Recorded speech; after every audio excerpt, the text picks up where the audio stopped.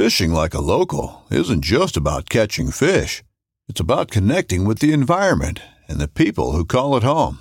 It's about hearing the stories and traditions that have been passed down for generations and sharing unforgettable moments with the people you meet along the way. Fishing like a local is having an experience that stays with you forever. And with Fishing Booker, you can experience it too, no matter where you are. Discover your next adventure on Fishing Booker.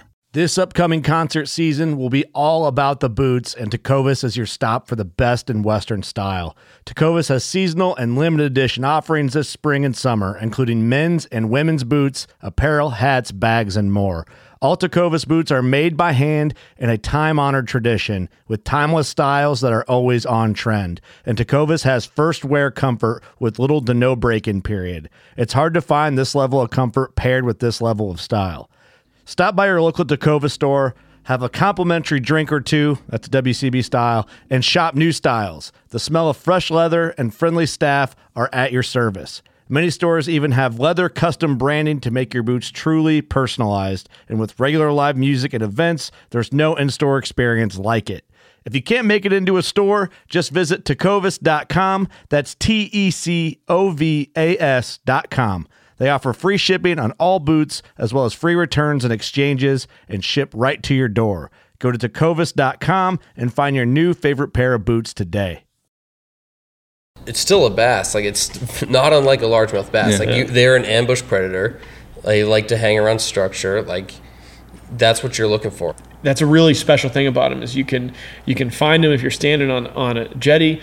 You can find them if you're out in the boat and fishing a rip or fishing an inlet or whatever. And then you can pretend like you're in the Bahamas and go find a sandbar or a sand flat or whatever and do it that way. There's something for everyone. Like when you're targeting straight bass. Yeah. You could be night fishing from surf, and it can be insane. You could go put live eels out at night and catch 40-inch fish. You could be the fly guy using super light gear, you targeting fishing smaller water, whatever it is. Like they will give you. You could chase them forever and not fish them the same way twice. Like it's just. Cool.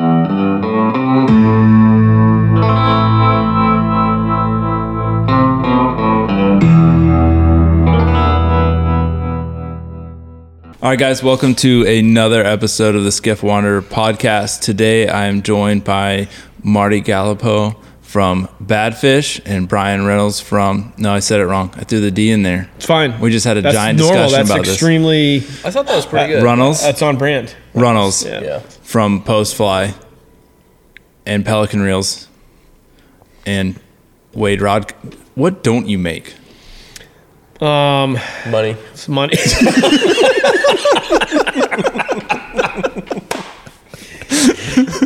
End podcast. And that's the show. Thanks. No, so I've spent the last couple of days fishing with these guys up in New England. It has been some lights out, amazing weather, awesome fishing. Today we're going to talk about Badfish. We're going to talk about Postfly.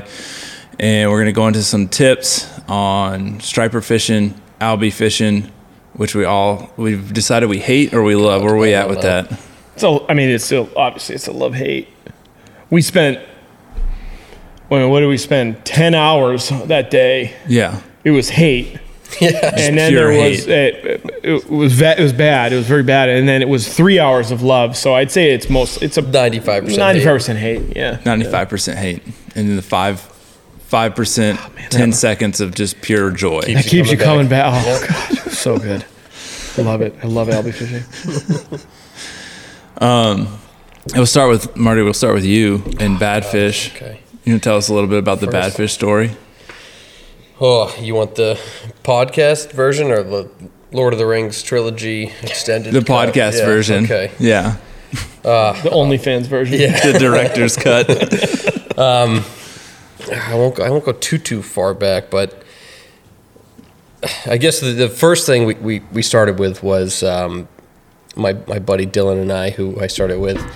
His boat down in Newport was called Badfish. He had named the boat Badfish, and I had gotten really into fishing in college. Specifically, just started saltwater fly fishing. Actually, I don't even know if I had started fly fishing, but I was crazy into fishing, and then I started seeing like YouTube videos of saltwater fly fishing for a tarpon or permit or whatever, and I was like, oh my god, this is the coolest thing I've ever seen. And I knew that Dylan had fly fished, so I hit him up and I was like, hey, do you still fly fishing? He's like, yeah, it's been a little while, but I moved home from college and back to Newport, and we started going out and we started filming ourselves on like GoPros and like GoPro One, the old taking terrible videos, and we had called ourselves like Team Badfish, which was very cheesy. But we had to, Instagram had just started, so we were taking really goofy Instagram photos and like over filtering them. This is 2012, 2013. Yeah. This is like the time to get into Instagram. I know. We were like the third fishing account on Instagram, which was probably beneficial. But we were just taking these like oversaturated photos and like editing the crap out of them.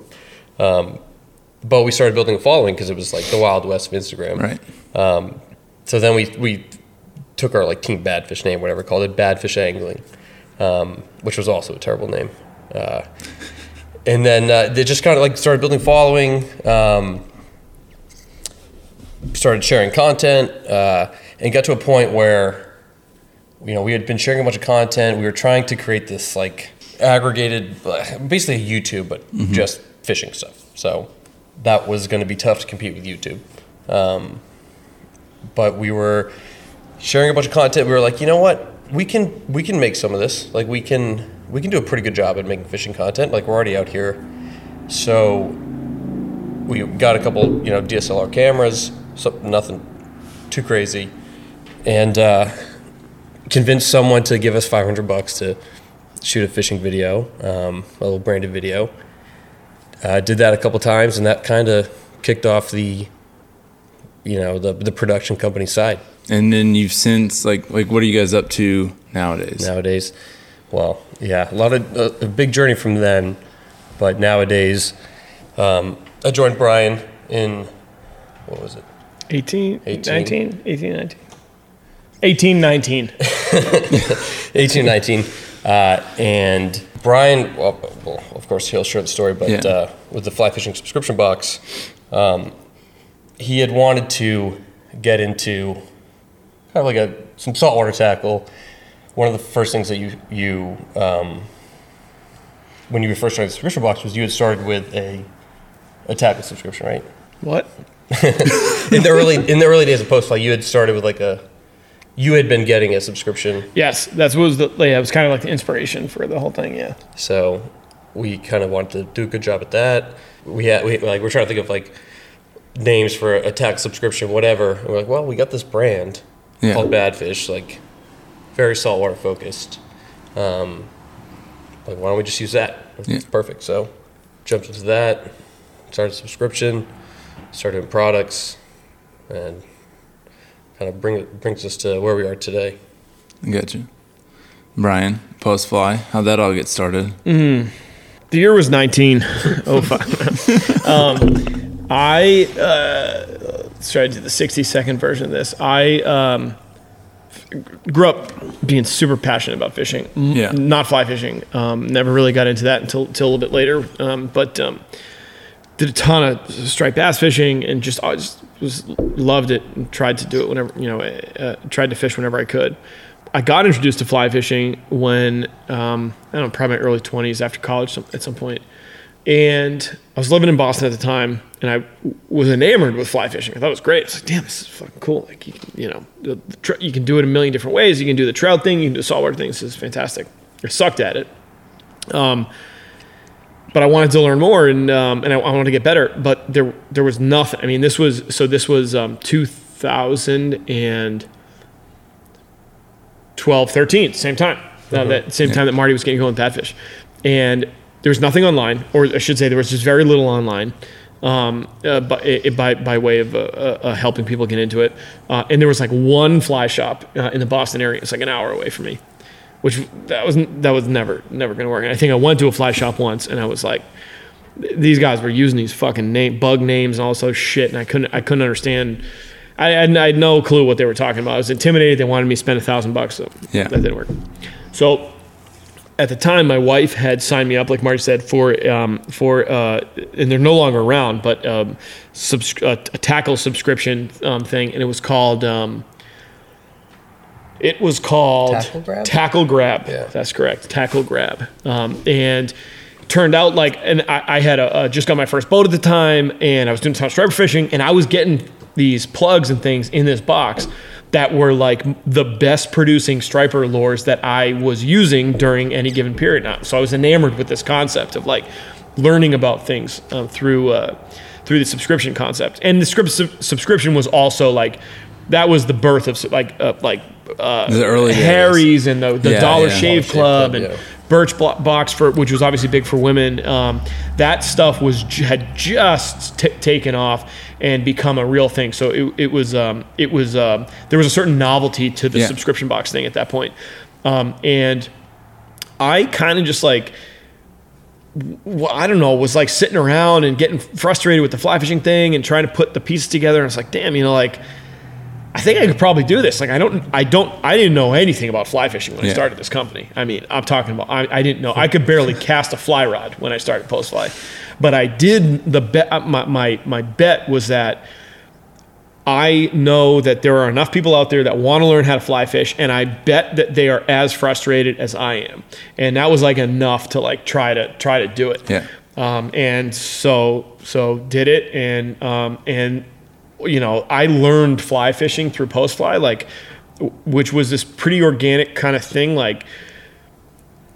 At first it was just me for a couple of years, but then me became we, and the team, I had one employee, and then we had 4, and so on and so forth. And so then we were able to share our journey of learning fly fishing with our customers and our audience, who are also in the same spot. They're also wanting to learn. So it's a very kind of organic thing. And so anyway, so that was kind of the start of it. And we, like you said at the beginning, it evolved and we grew, and we were like, man, we're the rod and reel game. Why are people spending all this money on rods and reels? I mean, there's this thing with retail where a rod that only costs a manufacturer $50 to make, a consumer has to spend $600 or $700 on it. And it's not because it's worth $600 or $700. It's because it has to pass through 3-4 sets of hands to get to the retailer, and everybody has to make their money along the way.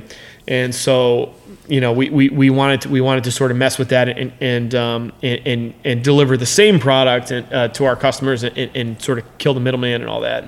And so that was, we added these things on, and we grew. And like Marty said, we scooped up Dylan and Marty and started getting into the saltwater thing and started really having a ton of fun. And COVID came along and was this weird, at first very scary, oh shit, it's all over. I remember this moment, we kind of I don't know if we were crying or what, but we had this come to Jesus of well, it was a good run. It was a good run. This run. is it. And then very quickly, the cash register started going off, and we thought it was broken at first, because we were like, oh, why is it? What says? It says it's 10 times what we normally make in a day, and so something must be broken.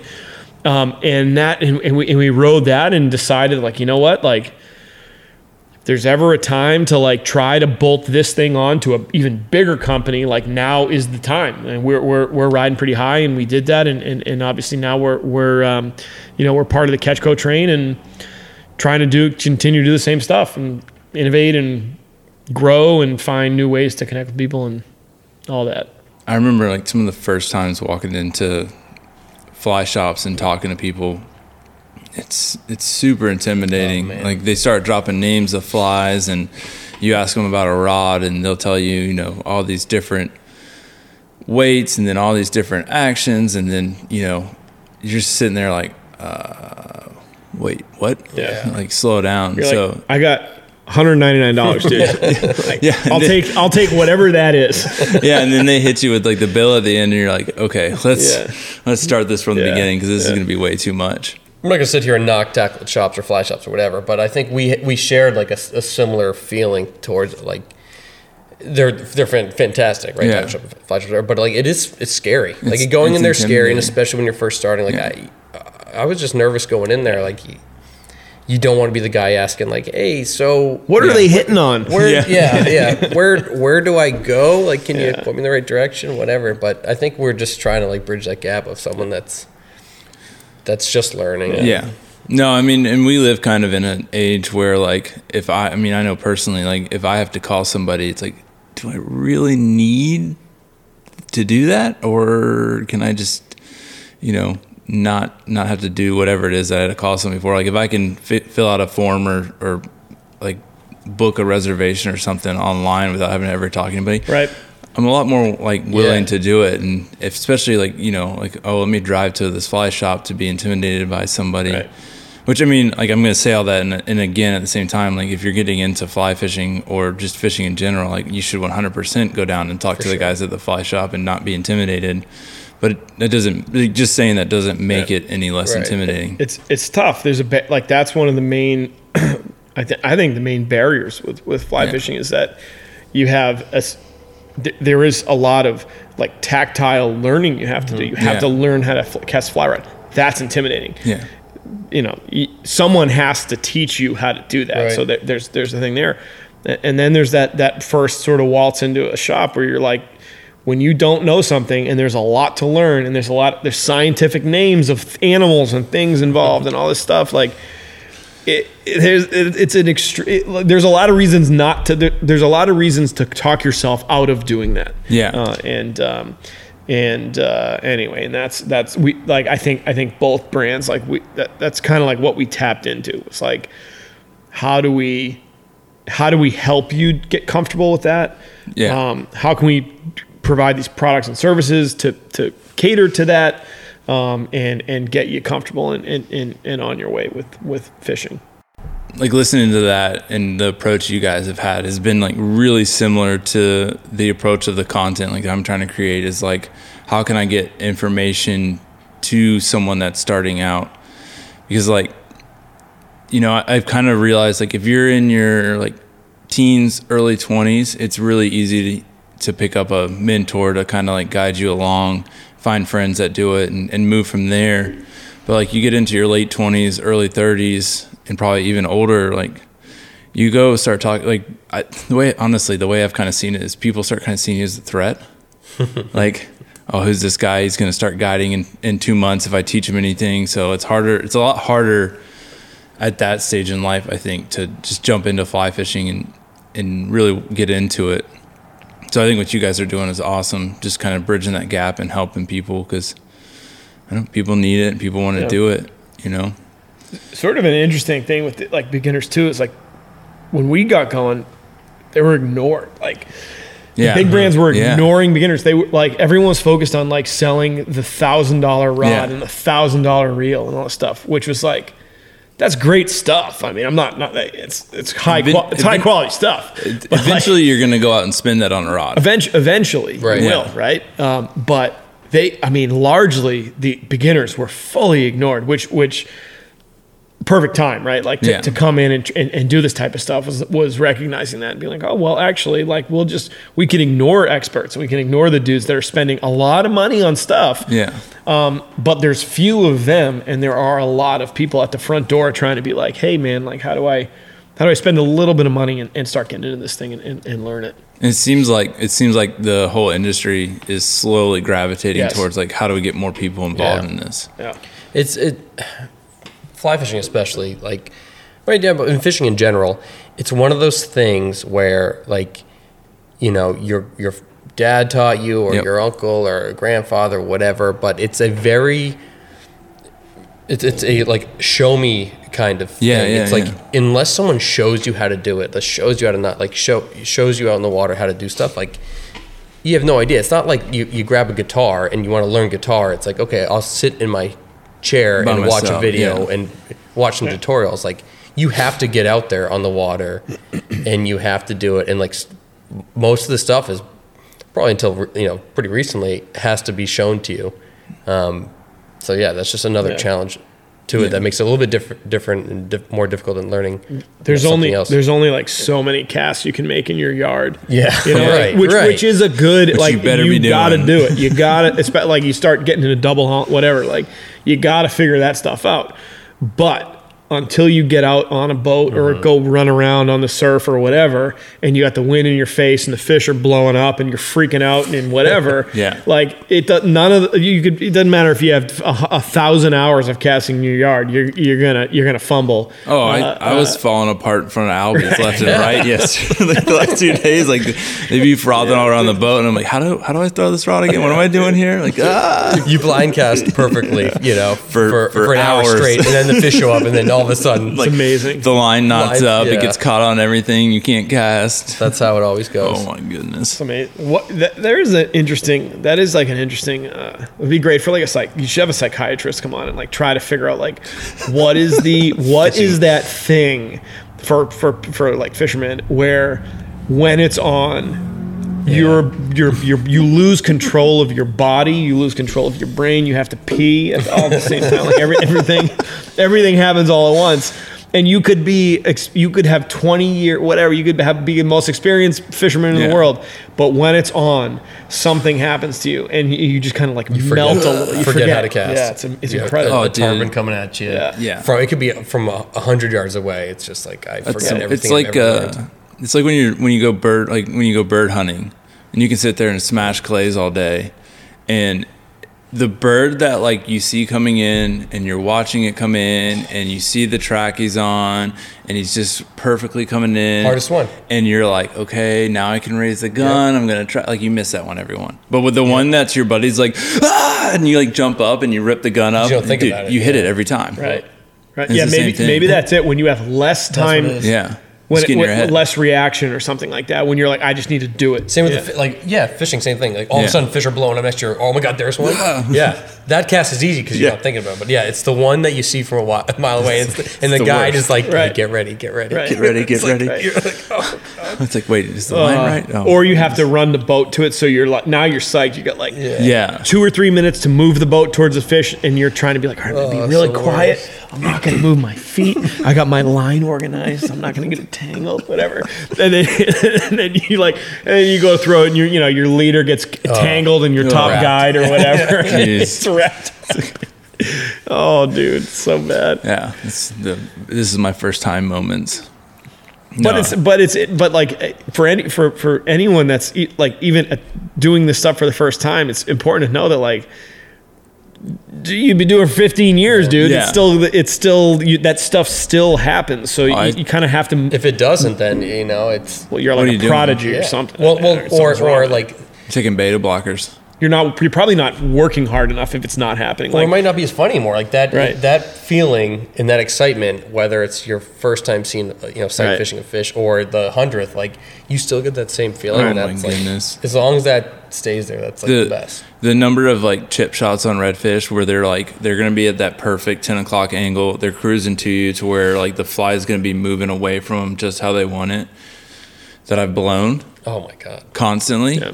It's just, I like them better when it seems like the shots that are easier, the shots that you're like, this isn't going to work. So let's just huck one out there and see what happens. Yeah. All right, let's get a little bit into the New England. I don't even know what you would call it. clam chowder. We had a good couple of days. The New England standard of fishing. Yeah. Which it seems like to me, like when you guys grew up here, like was Albie fishing always what it is today? Like not just in numbers, but in like it's almost become a thing that it's like we're going to New England for Albie fishing. Yeah. I don't think so. My answer is no. Yeah. Unequivocally no. Do you know like what happened?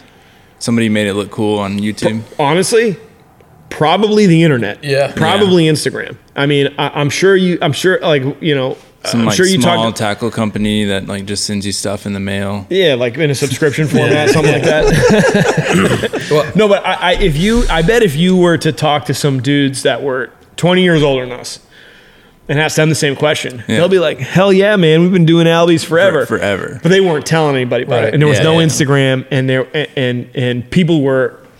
When we grew up, the obsession, the only thing people thought about was striped bass. Yeah. Bluefish were ignored. We have a flounder fishery up here that is incredible. There's a cod and haddock and groundfish, whatever, incredible.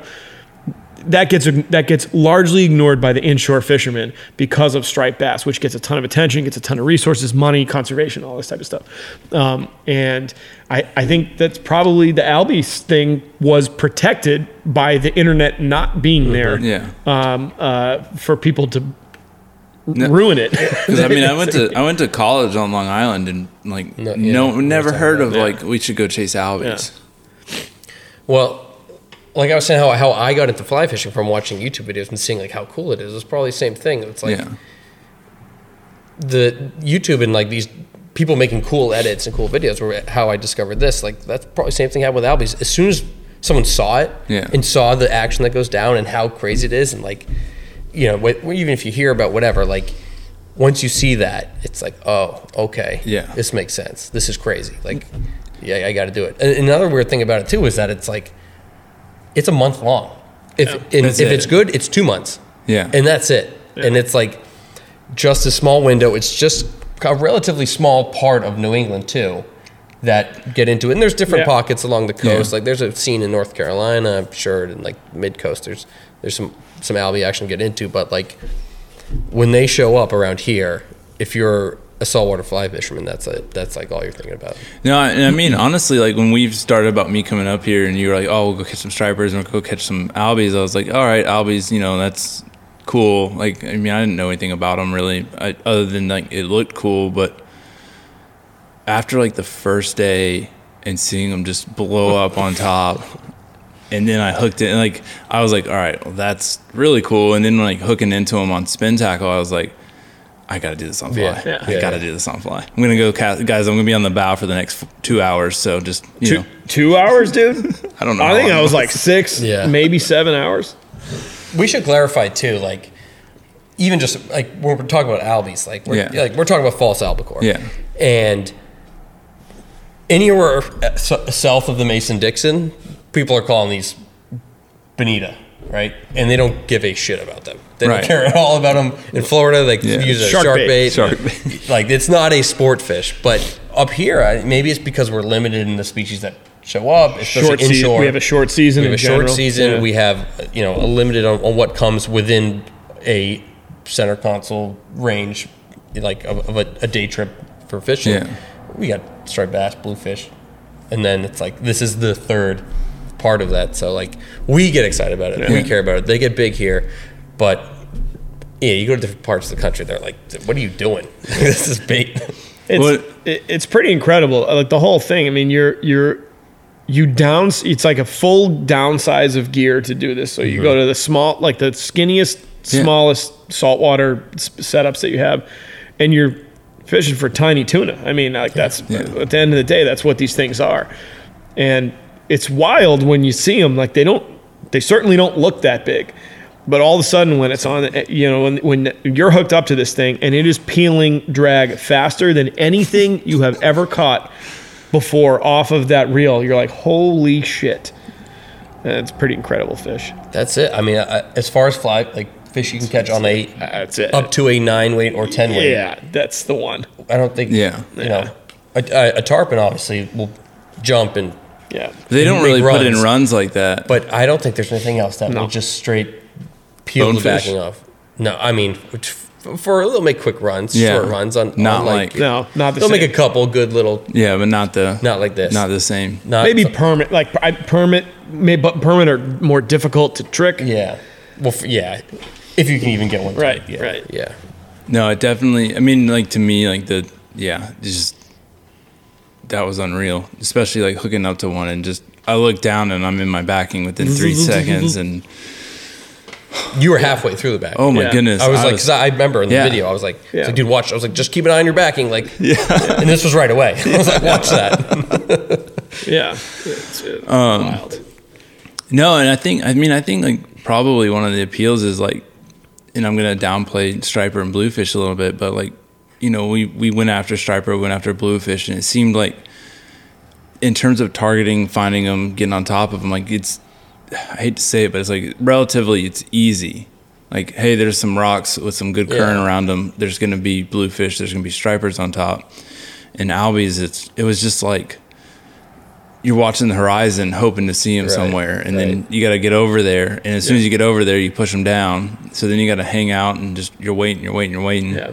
And then for fly, you got to hope they decide to run into the boat. Dude, it'll drive you to the borderline. It did. It drove. We were done. We were at the hospital door, man. Like that was bad. We're checking in. Yeah, that was bad. We filling got out paperwork. We did what I think is required with these things is time.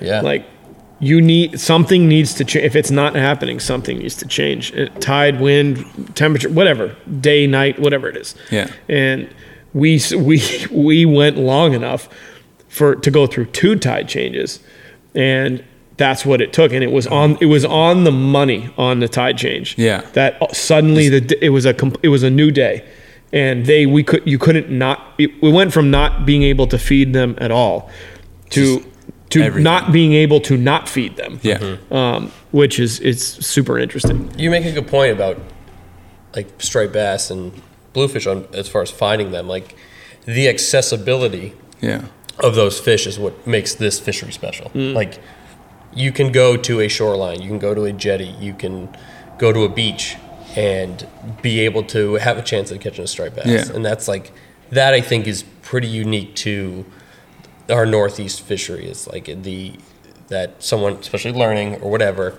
you don't need a boat, you just need like a decent setup and can be able to chase this fish, at least for our 4 or 5 month window here.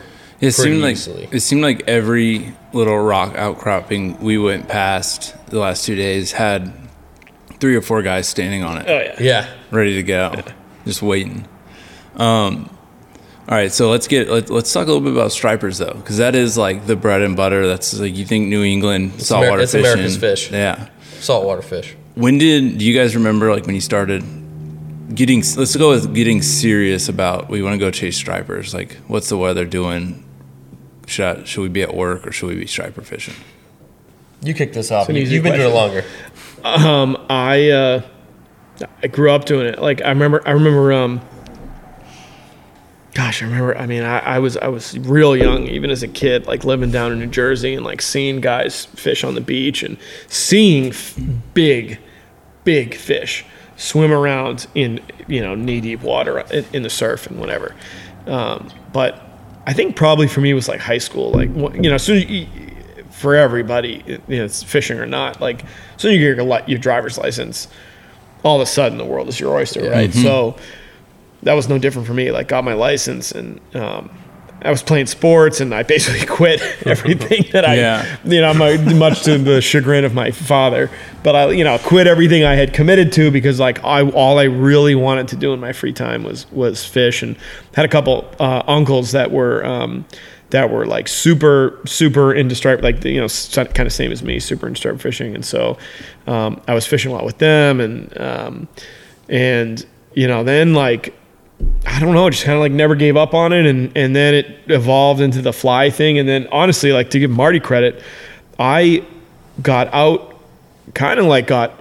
when I got into fly fishing, I kind of moved off of saltwater fishing a little bit. I just got a little bit obsessed with trout fishing and everything, and all of a sudden Marty was in the picture, and like started fishing with this guy, and I'm like, Jesus Christ, like this guy knows what he's doing, and that's, I think, like, for when we started hanging out and working together and fishing together, and it was like, then it started to be like, to your comment, like, well, what's the wind and the weather and the tide? Like, we started being real picky. Mm-hmm. Like, if we could pick a tide and a temperature and a wind direction and be like, that's when we're going fishing, because we know what will happen with this combination of things. And more often than not, you'd be right, because you'd done enough. You'd have enough experience to sort of put that puzzle piece together. So anyway, that's my spiel. Like I mentioned earlier, I didn't get into saltwater fishing until college, and when I started, it was down in Florida on the Panhandle.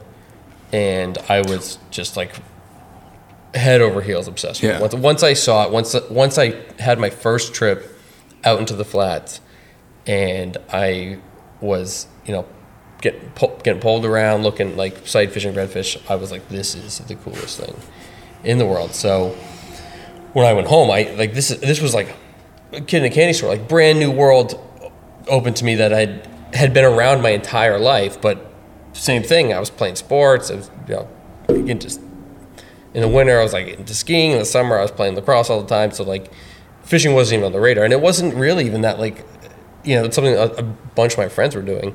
But I now was like obsessed with it. So I got home, and then that same kind of type of fishing started to translate into like what we're doing here. Like, okay, it's sight fishing. It's a little bit different. Like, we're not necessarily poling a flat, which I mean you can do around here, but it's a little bit limited. But it's like, you're looking for fish on top. You're working down beaches. Like, you're still sight fishing. You're still like engaged with it, and I like that. It just like took over for me. So, went all in, and then once Brian and I started working together up here, it was like, all right, well, we've got a pretty cool fishery out here. Yeah, I mean, this is like ground zero for striper fishing up here for sure. Because for one, like up here, it's one of the, unlike some areas in like southern New England, like where you might find a mixed bag. Like up here, it's like striper fishing. Like that's it from as soon as we get that first warm day in May till basically November here. It's like it's striped bass. Yeah.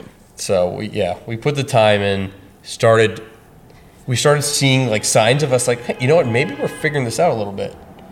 Like, okay, like we're going out early in May and finding fish in like these backwaters. Like, okay, like we're starting to see some patterns here. So, and then you do it the next year, you're like, they're still there. Yeah. All right, so now we got a thing. We got to a point where we were like circling days on a calendar, being like, right around Father's Day, this third week of June, whatever. Like, in between moons and whatnot. We need to block some time out to go like, to get ready to get after them.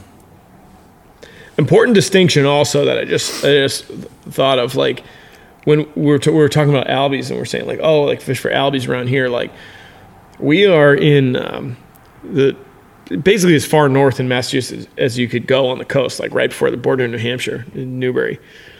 There are no albies up here. Mm-hmm. So like Marty was just saying, like basically our fishery is striped bass. We get some bluefish to mix in, and you could go tuna fishing from here. But that's only recently. That was only last year. Well, yeah, it comes and goes. But sometimes they're here, sometimes they're not. But like it is a striped bass fishery. We got to hump to the south side of Cape Cod to go albie fishing. So just to rewind it back to that, like these albies for some reason hit the south side of Cape Cod and do not go around. Don't go through. There's a canal that they could go through to come up here. So it separates, and there's a ton of other species that hang out down there. But that's like the dividing line for us. Like it's everything north of there, striped bass. That's it. That's what the fishery is going to be. You want to get brave and start spending money. You can fish for tuna. We got great bluefin tuna fishery here. It's not necessarily a fly game. These things get quite large. Some psychos do it, but. God, it's like 2 days of fighting one fish. I mean, dude, even on the ridiculous conventional 130-pound gear, like reeling in an 800-pound tuna is such a chore.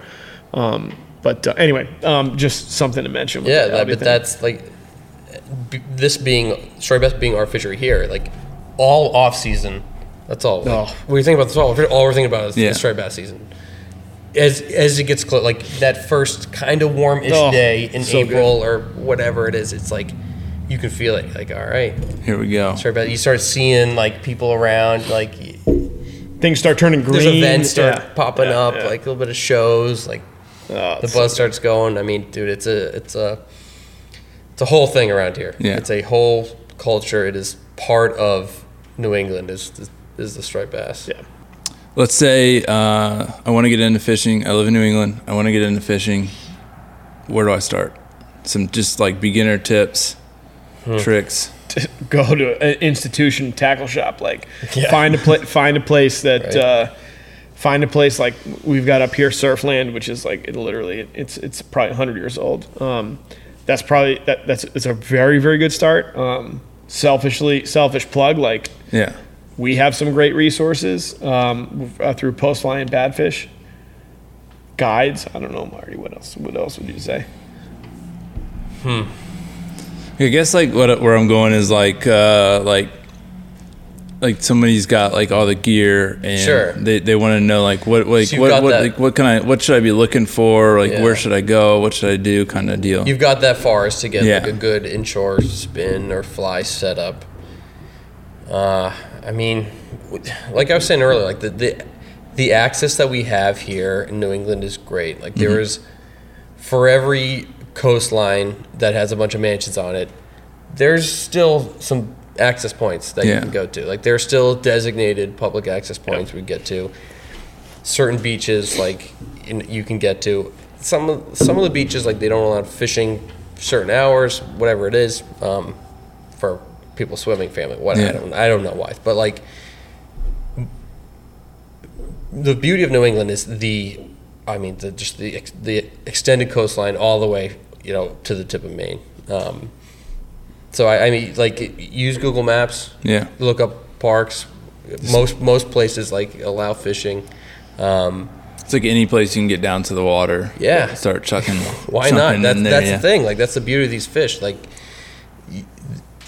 most of these striped bass like will be in a cast length. Yeah. In a reachable cast. So exploring beaches, jetties, whatever it is. I mean, everything that we saw, like they're just stacked on rocks. Yeah. Yep. It's like moving where the water's moving. Like, yeah. Whether it's like white water because the waves are smashing and stuff, or current or whatever, like they're just hanging out, waiting for something to get knocked off its mooring and get sucked in. Eat it. It's not. It's still a bass. Like it's not unlike a largemouth bass. They're an ambush predator. They like to hang around structure. Like that's what you're looking for. You're looking for submerged rocks, like reefs. They're probably there. That's the thing. If you're on the coast and it looks fishy, they're probably there. And which keep is trying different things. Which is so cool because like you get into like redfish and there's certain tides, there's certain places, there's certain times when you can easily like walk out to them. But a lot of times, like, if everything's not really lined up, you can't really just put your boots on and go after them. Versus like these stripers, like, like we just said, like you can access the water, they're probably there somewhere. Yeah. It might not be the right time. They might not eat. Tide, they might not eat, but they're probably there. Yeah. One thing that's cool with them too is they give you like all these different looks. Like we're talking about, I just said like, oh, they like the moving water and white water and current, whatever. But then we'll find them on these like what anybody else would look at and be like, that's a bonefish flat. Yeah. It's like it's this white sand. It's 2.5, 3 feet, and we've seen schools of these 40-inch, 50-inch bass, hundreds of them. Very, very difficult to trick in those conditions, but they're there and they will eat, and you got to do a lot of things right, whatever. But they're that's a really special thing about them is you can find them if you're standing on a jetty. You can find them if you're out in the boat and fishing a rip or fishing an inlet or whatever, and then you can pretend like you're in the Bahamas and go find a sandbar or a sand flat or whatever and do it that way. And you can employ all different, that gives you like, the more you learn about fishing, you learn all these different techniques. Yeah. You get into fly fishing, you learn different flies and different methods and all the different things. There's something for everyone. Yeah. Like when you're targeting striped bass. Yeah. You could be night fishing from surf, and it can be insane. You could go put live eels out at night and catch 40-inch fish. You could be the fly guy using super light gear, you targeting, fishing smaller water, whatever it is. Like they will give you. You could chase them forever and not fish them the same way twice. Like it's just so many different ways to chase them. We still find different ways and still. No, I mean I'm completely enamored and trying to figure out how frequently I can get up here and keep chasing them because it's. You got to come up for the the first half of June program. Yeah, that's a pretty good one. Yeah, that's a different one. Because even like that one that I got. That one striper I got to eat, like he was only like he ate and ran off with the hook. I don't think the hook ever really made it into his mouth, but like that was a different fight. That immediately felt like a different fight. I forget how hard they fight compared to other fish a lot until like you hook a good one and you're reminded. Because it's the same size as like a lot of different fish that we chase in like the southeast, whatever. But they got some spunk to it. They're feisty. Yeah, I mean, that one, like, I was like, I'm going into the backing quick. Yeah. And even, like, fighting them on spin tackles, ridiculous.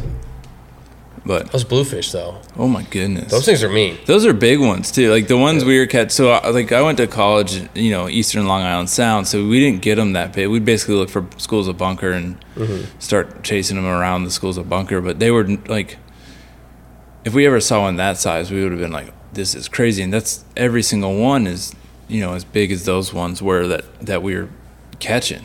And those things just, they didn't want to come to the boat. People love to knock bluefish for a variety of reasons. And even the spin guy that likes to catch fish and keep fish and eat fish, they don't like them because they're oily and they don't taste good, which is They don't know how to cook. That's the problem. They don't know what they're doing. On fly, they have teeth and they'll destroy your stuff. But like as far as a game fish that is fun to catch, it doesn't get any better. They'll annihilate anything. Yeah. When a striped bass would turn something down or they're being picky, whatever. A bluefish will annihilate anything. It will send a topwater into space. Like they're super aggressive. They fight twice as hard as striped bass, if not more. Yeah. I mean, it's like one of the ultimate game fish. Yeah. No. And when if you're going to eat a fish, bluefish are a good one to eat. Fantastic. And if you do it right, which is not that hard, because all you got to do is put on a smoker for all you freaking bluefish haters out there. You just get a smoker and smoke and brine it and smoke the damn thing, and you can make the stuff taste like candy. Eating it on its own, you can turn it into a dip, like a pate type thing. You can steak them. I mean, you can do it a million different ways. And like people shit all over this stuff. They think it's like a junk. They go out fishing for stripers. They're like, oh damn it, like we're on bluefish. Blues are everywhere. They leave and go Couldn't get through the bluefish. They go somewhere else where they can't find any fish. Yeah. Because they were catching too many bluefish at the other place, which is whatever. I find it like if you bleed them, I think the big thing is like they will bleed out into the meat. If you can bleed those fish, I mean, smoking them is fantastic. But if you do it right, bleed them immediately. Like you said, get it on ice. I mean, it can be some of the best grilled fish. I've learned, like, with just fish in general, like, knock them in the head, bleed them out, get them on ice. Like, it doesn't matter what it is. You do that, it's 100 times better. Yeah. Never take a fish that you catch and just throw it on the deck of the boat or in the cooler or what. I mean, you see, like, not probably so much with guides, but like head boat, party boat type things where they're bringing 50 people out and they're catching fish, and they just take the damn fish and they throw it in a bucket, sitting in the sun for 6 hours while everyone's fishing. And that's half of that fish is going to be wasted. Yeah. You got if you have a knife, I mean, a reasonably sharp knife, a freaking Swiss Army, anything. If you're going to eat a fish, doesn't matter what it is. Cut it below the throat, get the blood out of it, and put it in something that's cold. And you can eat it raw. You can eat it on your drive home. But you got to get the blood out of it. That's probably the number one thing. Somebody needs to make like a really good, what's it called? Ikejima. You heard of that? Ikejime, yes. Yeah, like a really good tool for that. I got one off like Amazon or something. It was terrible. Yeah. Someone told me off to use piano wire. Really? Thicker wire, just to like. I've never done the tail part, but I'll like when I kill a redfish or a black drum, like I do the head spike, brain spike. Yeah. But like doing like a 9-inch bubble blade, like I'm gonna cut my hand. But the thought process behind the Ikejime is you run a cord through the nervous system of the spine, and it just shuts off all sensory to the other fish, so there's less stress and whatever. Yeah. Ruining the meat. Yeah. I got to get more into that. I wonder, I was just going to say, I wonder if there, I mean, I'm sure there is, but I wonder if there's like some science there. Like, oh, yeah. I'm sure that's one of my points. I'm sure there is. Yeah. Where can we go learn more about that? Like, who is publishing this stuff? I heard it on a podcast. That would be great to like understand that a bit more. Well, now any of your listeners just heard it here. So. Boom. Ikejime, baby. Google it. It's Japanese. It's Japanese for smash it in the head with a spear. Shove a spike through its brain. Yeah. All right, so the final question.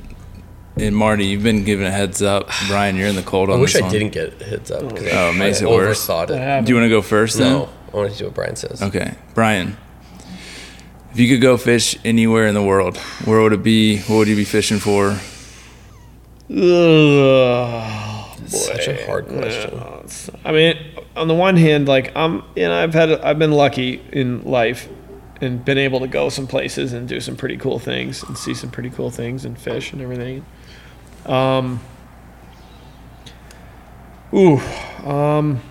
Honestly, this is going to sound pedestrian. I've never been tarpon fishing, and like, it's not that hard to get on a flight and go to Florida and go. Speaking of Florida, actually, like, thoughts and prayers for Florida right now. I mean, Jesus Christ, they just got rocked. But that would probably be for me like the next thing. Definitely not the most exotic, like trip, go around the world, Christmas Island, but like GTs, whatever. Dude, but I think Peter, you and I were talking about the other day. Like, that is the pinnacle of fly fishing. That is Key West tarpon or Keys tarpon. I mean, where are you going to go catch 150-pound anything inshore? You know, where you're whatever, a quarter mile from the sand. You're not running anywhere to do this stuff, and so, that's the pedestrian answer. I think I'm sure I could come up with something exotic, Arapaima, Gold Dorado, whatever. But like, at some point, all that stuff, in my opinion, kind of becomes the same. Like, you could run around and try to get every species on a fly. There's probably a reason why tarpon, have this moniker of the Silver King. Like, that's probably it. That's the pinnacle. Marty, God, beat that sucker. So I was warned by this question. I still all night to think about it. All night. The lobster luges probably didn't help. It's probably hammered. Yeah, that's behind the scenes stuff. Tradition. I gotta agree with Brian. I've been lucky to go to some very cool places and do a lot of very cool fishing. Is that your slack? That is terrible. I hope not. But my thing now is I've caught a lot of fish. I've caught some close to world record fish, and done really cool places, whatever, been great lodges, Central America, whatever. I now am more excited about like the whole experience versus like the fish. Like, I don't need to go catch, like you're saying, this giant fish or this rare fish or this hard to catch fish. I want to go to places that are just like a very cool experience. They have good food, they have cool people, they're beautiful, whatever it is, in places that I haven't been yet. So like, that's my thing. It's like, going forward is, it's not just about like being on the water and catching certain fish, because like I don't measure trips the same as I used to now. I don't measure trips by like how great the fishing is or like the biggest fish I caught. It's like, what experience did I have? Who were the people that I got to meet? And like, how was the place? How was the food? How was the beer? Whatever it is, that's what I'm most excited about. So like, I want to go to like Japan. Yeah. Maybe there's some cool like trout fishing in the mountains there, and I can go like experience that culture. I don't know, like somewhere in Europe, or like go to Ireland and like fish some trout streams. Whatever it is, like that's kind of what would like excite me more. If someone came to me and was like, dude, I got like this place where we can go catch these giant fish. It's going to be epic. You know, it's the middle of nowhere. I'm like, dude, like there's gonna be 25 other people at the lodge while we're there. Yeah. It's cool. $5,000. You have to be on a flight for 36 hours. Cool. Yeah. All right. I'm like, great, man. But if someone's like, I want to go to this place because like the food is fantastic and like there's like cool bars and nightlife or whatever, like this culture is cool. Like, I'm like, all right, dude, sign me up. Like, I think that's the next thing with fishing. Like, obviously the destination lodge fishing, that's clearly a model. It works. It's been done. There's no issues there.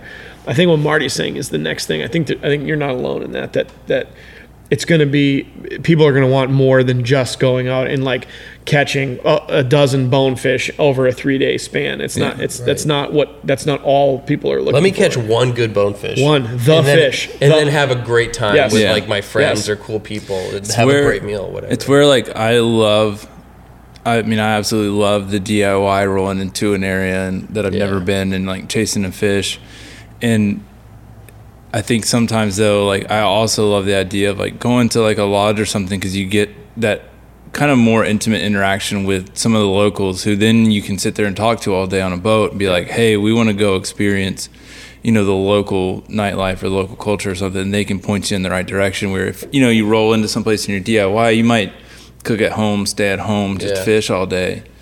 And I think there's definitely like maybe balance of like doing a little bit of both. The best part of going to a lodge for me is sitting around the fire at night, Dude. drinking tequila, shooting the shit, and just telling stories and ripping on each other, lying and like that. Yeah, lying. Yeah, Constant lies. That's the best part. Yeah. That's the best part of a fishing trip for me. Yeah. Well, I really appreciate you guys getting me up here. It's been like lights out, epic. We had a good time. It was all right. It's because you didn't go out yesterday. You had to It work. was a biblical Albie blitz once in a generation. I got to work on this working thing. I don't know why I'm doing it so much. They're not here today, but huge shout out. Thank you to Cam and Ian for going out with us yesterday. Those guys are awesome. I'm going to leave links down below for those two guys, and obviously for everything that you two are up to and you guys got going on. If you haven't already, you should check out Postfly. You should check out Badfish. Give them a follow. Say hi, I guess. I don't know. See what they're up to. Slide into the DM. An Just slide on in emoji or there. something. Yeah. Yes, shoot them a DM. Comment or on the emoji. Instagram. Let's get the comment. algorithm. Dude, we need to get the comments on the. Come on. Yeah. Need some If impressions. you're from Instagram, what are you guys doing over there? Yeah. No, I appreciate it. And if you're listening to this on like Apple or Google or whatever the podcast station is, leave a review, leave a 5 stars. If you're on YouTube, hit like, hit subscribe, all that stuff. I appreciate you guys listening in. Thank you guys again. And that's it. We're done. Great. It's That over. was fun. And scene. I'll keep going. And cut. Thanks, You want to keep going? So the first time I got to Thailand, We're done.